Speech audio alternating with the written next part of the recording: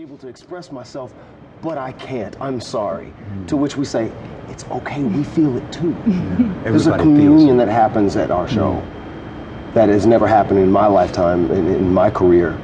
There's a communion that happens between what is happening on this stage and what seems to be affecting people out in the audience, and that is you get this overwhelming sense of feeling something, of being moved by something. There's so many different things happening in this story that it's almost impossible to peg.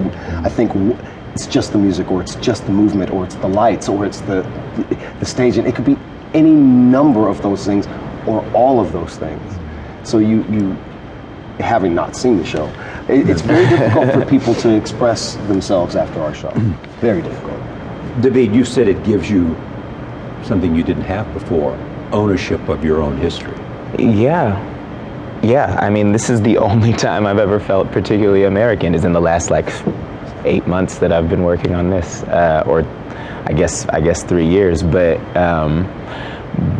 I think what it does is gives value to whoever you are. I think it does that for everybody. This show, I say all the time, what the show really asks of you as a performer is to bring every single part of yourself every second that you're on stage, and nothing more and nothing less than that. So, and I think that translates out there too, and it says here, you, exactly who you are, where you are right now. If you had a bad day, if you had a great day, it doesn't matter. It has value, and it is part of the history of our country.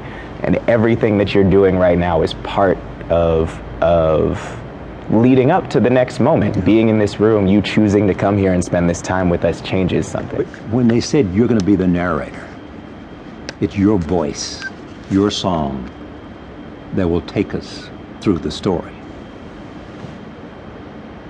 How did that sit with you? I take it very seriously that I'm the guide for them. I have a responsibility to make sure that they get it, that they come along for the ride. Tommy said something really early in rehearsals that I loved.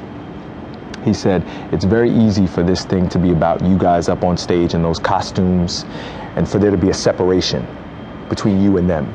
They made sure that the orchestra even didn't separate us from them, that we are as close as we can possibly be. And so I get so much from them.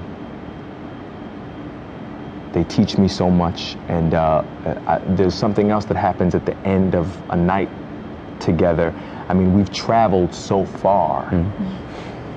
At the end of this 3 hours, we've lived 40 years. 40 plus life together. And then to this moment, it's sort of a, you're traveling twice. And so people, when people come backstage, it's just the profundity of that they're grappling with, and it really bonds us with them. They said about you, Chris, that I mean, it had, first of all, they knew your work. They'd worked with you before. Heights. But you had the kind of size and presence that was essential for Washington. Yeah. Well, we were on stage, and Lynn looked over to me and says, I think I found my next story. Yeah. I was like, well, this is exciting. This is while you're doing it. We're in the show. Right.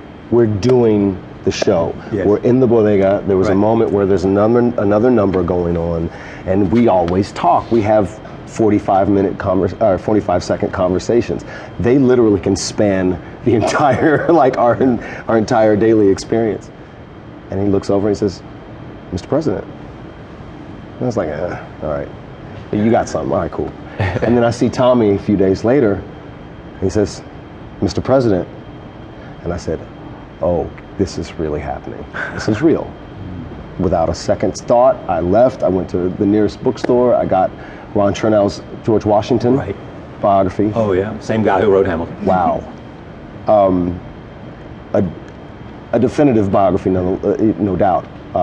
But learning about George Washington has been a life-altering, life-affecting experience. Playing him is, in the context of our story, has been an incredibly stressful one for me, because we meet him at a time in his life where the stakes could not be higher.